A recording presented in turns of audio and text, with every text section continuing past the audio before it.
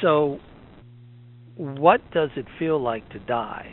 Inspiring new insights about the experience of dying. This book title has really caught my attention. Tell me about the book. I got interested in the subject in a way so many of us do through my mother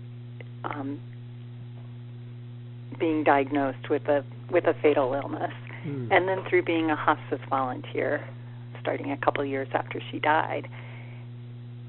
And I had one signature experience at the beginning of her hospice when we sat down with her nurse, and the nurse said, "Do you want to know what it feels like as your body starts shutting down?" And at that point, my mom had had cancer for 6 years, and for about 4, she'd known that that was probably what was going to kill her. And she'd had so many doctors and nurses and clinics appointments, and as far as I know, no one had talked to her about the physical particularities of what it was going to feel like, of what was going on with her body as she died. And we felt such a sense of relief. And I think I just kept coming back to that sense of I wanted knowledge. I wanted information about dying, because we knew that's what was going to happen, and we talked about it, but her doctors and nurses and medical practitioners didn't. And I think knowledge can be so helpful, can help, can feel like relief for a lot of us. What did you learn that surprised you? I think I learned a lot of little things that surprised me, and one of them was there's a nurse researcher named Nessa Coyle, and she coined this term for the existential slap. And she had worked with a lot of patients who had advanced cancer, and she said when they first got that diagnosis, there's this feeling of meaninglessness that hits a lot of us, that we tend to think in terms of what are we going to do tomorrow, what happens next year, what kind of vacation, money, relationships. Our whole place in the world is defined by the sense of ongoing life. And when we really realize that we are going to die, that it's not just this, it becomes something more than intellectual knowledge, that changes everything. And there's been quite a bit of research on that idea. In fact, there were these 2 doctors who said that sense of existential crisis goes on for about 3 months for most people, that you're sort of stuck in this crazy tailspin, but we come out of it, most of us. And it was so helpful to me to hear that this is something that most people experience, that my mom and the rest of us weren't the only ones going through it, and also knowing that there's an end to the worst part of it. What specifically do you want your fellow caregivers to learn from your experience and from reading the book? I think I think it's a combination of those ideas, of that knowledge that you're not the only one, which again we know intellectually, but sometimes it's hard to believe, and that there are researchers and scientists and doctors who have gathered this body of information that's out there. And I think we see a lot of books with anecdotal experiences and wonderful stories about dying, but as far as knowing about the physical experience or what we might expect to go through, you don't see as much of that in the popular press, but it exists, and you can look it up online, and it's out there. And I think that's really helpful. And then I have a couple of chapters on coping and growing, and I think it's really helpful to know that people do both of those things, that people who have a fatal diagnosis continue to grow a lot of times, and some people cope exceptionally well. And the very knowledge of that, I think, makes the possibility greater that can happen for us. Obviously, you're an expert on hospice, and you've been with a lot of people going through hospice. The challenge is always with a family caregiver is what they know or what they think they know or what they've been told about hospice, and that a lot of times their loved ones should be on hospice a lot earlier than they are. What can you say to help us demystify the concept of hospice for family caregivers? Mm-hmm. It's so crazy to me that so many people are still afraid of hospice, and I don't know how much of that is because of false myths out there, and how much of it is connected to dying can be so scary.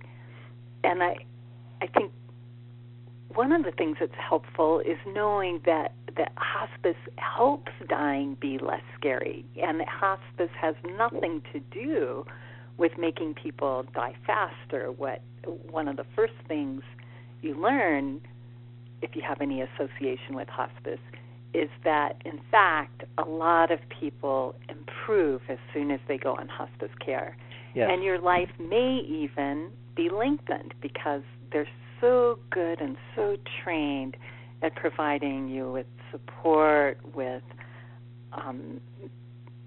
pain amelioration, with all kinds of the services that you really need if you have a terminal diagnosis. And another thing that I think people don't realize is there's a lot of caregiver support associated with hospice. There's a chaplain if you're interested. There's a social worker. There are volunteers.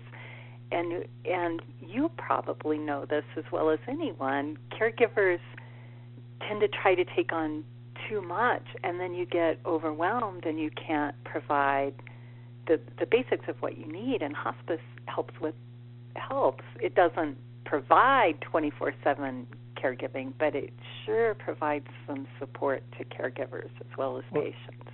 And actually, you're exactly right. My first experience with hospice was many years ago. My mom's best friend's husband was passing, and when I walked into their bedroom where he was, there was a hospice team member in the room. There was a hospice team member on the phone, and they were asking about her. He was very comfortable. He had the right bed, he had the right equipment, he had everything he needed, the right support. But they were spending their time asking about her health, the caregiver. And I thought, this is really interesting. And the thing that I learned is hospice is not a place, it's a concept. As you said, you can come in and out of it depending on the hospice experience, sometimes so good that you get too well to be in hospice. My grandmother was in and out 4, 5, 6 times. But I never met a more loving group of people than the hospice team members that I've been involved with family members. My challenge, I think, is how do we help educate our doctors that hospice isn't failing, that when the path calls for hospice, they need to help us on it. Do you have any advice for caregivers on how to talk to their loved ones' doctors when they don't know enough about hospice? That's a hard one, I think. Knowing to ask is a big first step, right? To say, is it time to be on hospice? And you can also say, how will I know when it's time? If a doctor is hesitant or reluctant, how will I know? And you can also call hospice yourself. You have to actually have a referral from a doctor, of course, to enroll in hospice. But hospice personnel are happy to talk to caregivers and give you support or advice for when your loved one might need to enroll or when it's time you might be able to get to enroll in hospice. So you can go direct to hospice for advice and support for what to take to your doctor depending on what their particular reluctance is. But I also find a lot of times doctors are reluctant to bring it up because they know it can be so hard for family members to face the fact that someone close to them is dying. And if you are willing to bring up the subject yourself, then they may well open right up. And this may not be fair because you're already a hospice expert, but I was wondering if you learned anything from your interviews with family caregivers for research for your book, What Does It Feel Like to Die? I learned so much from caregivers and from patients, and I don't see myself as an expert. I feel like I've learned the information for my book from the interviews that I've conducted and the research I've done in reading what's available. And I was really careful as I volunteered for hospice to respect people's privacy and to try to never treat my practice as research in and of itself. But you learn so much from observing people. And I'd see caregivers who really knew how to just be, how to not try to fix things for their family members, because of course that's the first impulse so many of us have, right? To walk in and want to do things, and sometimes our best role is to be with a person and witness. And I think I've also learned just watching the laws, and you it leaves me speechless, right? It's so powerful, and as caregivers, we learn from that love, right? Our lives are enriched by it. It sounds like you were inspired by your research for writing the book. I absolutely was inspired, yes. What point in the caregiving life cycle would you suggest people pick up your book and read it? That's a really good question, because I was talking to someone just yesterday and I said, right after my mother died, there is no way I would have wanted to read my book. I needed to just grieve for about a year. And I think I would have loved to have this information early on when my mom was diagnosed with cancer. And then as we dealt with the medical problems that emerged, as we thought about what was going to happen next, I think my book would have been really helpful then.